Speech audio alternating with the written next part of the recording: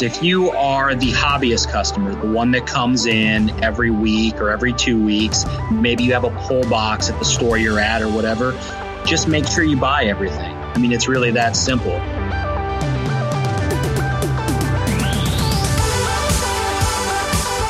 Hi, and welcome to The Caption Life, a podcast about the impact of comics and pop culture on life and society. I'm Sean Winningham, one of your co-hosts, and thank you for joining us. Now, this episode is a little different than our usual episodes. As all of you know, our country and our world are dealing with the COVID-19 epidemic. Many of us right now are adjusting to this new reality of working from home, continuing our kids' education remotely, and practicing social distance as much as possible to help flatten the curve of this epidemic. Recently, the three of us were discussing how we saw our own LCS or local comic shops have been impacted by COVID-19, and many of them aren't sure what's going to happen in the coming weeks or months while they are shut down. So as fans of comics and supporters of our local communities, we wanted to learn more about how the local comic shops have been impacted by these recent events and what we can do to help them right now. We were able to have Michael Costello, co-owner of Downtown Comics in Indianapolis, to join me and share his experience with us. So this podcast episode will be dedicated to all of our local comic shop owners to try to spread the word about what they are facing. Hi, Michael. Thank you for joining us today. Why don't you introduce yourself to our audience and tell us a little bit more about your comic book shop and maybe how you got started with it? All right. Well, my name is Michael Costello, and my organization is Downtown Comics, and we do have 3 locations in the metro Indianapolis, Indiana area.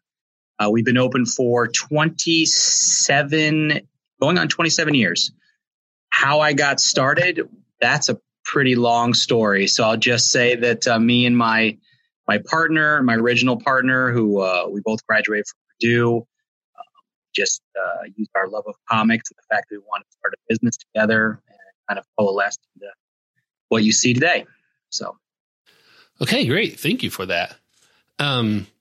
How's your shop and comic shops in general been impacted by the recent COVID-19 epidemic? Well, like most small businesses, it really depends on the region you're in. Obviously, some states are hit harder than others, but in general, yeah, we are a retail business. And when people are not able to go out freely and shop in stores and just travel around, any kind of foot traffic type retail, which is what we are. We're not a destination. We're a destination store for some, for the hobbyists, but we're a casual destination for a lot of people just going out for the day and, hey, let's stop by the comic book store. So you very much don't need to come to us for batteries or toilet paper or anything like that. So we are kind of at the mercy of what is going on around us much more. So like restaurants and stuff. And so, yeah, if you're in a town that has been put under, lockdown for better or worse, then you're kind of at the mercy there. So, I would say that the stores that are still open in the country are just in areas that haven't had it deep enough or in states that haven't been hit hard enough to really be focused on staying in place and staying at home. So they're open. But, now even those stores are going to be affected by the national. So at first, for the first month or so, I think every store was just affected by what was going on in their area. But now we're at a point where we're affected by what's going on nationally. So now every store is pretty much going to be having a problem. If they don't already have a problem, they're going to be having a problem going forward. So it's just the way we can get through this problem is really a big question right now. So, thank you. Yeah, that was really insightful. What can we do as fans to support our local comic shops right now as you're all facing this epidemic? Well, I think there would be 2 types of customers. If you are the hobbyist customer, the one that comes in every week or every 2 weeks, maybe you have a pull box at the store you're at or whatever, just make sure you buy everything. I mean, it's really that simple. If you have stuff on hold right now, if your store is closed, but you still have stuff on hold, figure out a way to buy it from them. Call them up on the phone. I mean, I know we have systems in place where you can buy all your stuff online. You can go right on your computer, look at what you have on hold and pay for it. And then, we have systems in place where we can ship it to you if you want, or we have systems in place where we can just hold on to it until, we're back open to the public, or we even have a contactless delivery, curbside delivery, where we'll just put it in a box and leave it right on the stoop outside our door, and you come and you pick it up, and we never interact. So we have various options. But yeah, I would say for those customers, the kind of the core customer base for a store, buy your stuff.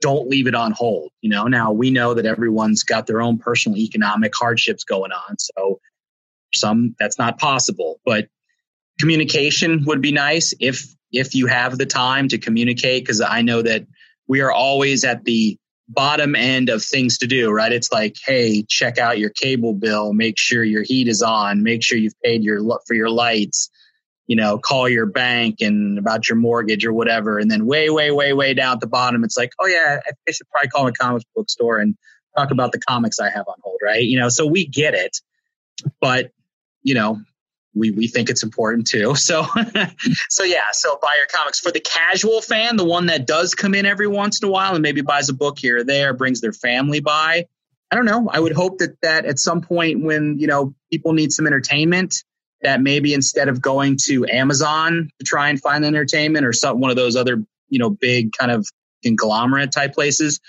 they find their local comics bookstore's website. And if they're able to, shop there. We have coupons that are available that you can get a discount. And again, various ways to get them to you. We'll ship them to you just like Amazon. We may not get them to you in a day with a drone or anything like that, but we will get them to you. Just buy something, buy a tray or buy a graphic novel, buy a comic, something like that. Just help out. Any little bit helps when we're not open to the public. So anything we can, any little bit helps. That's great.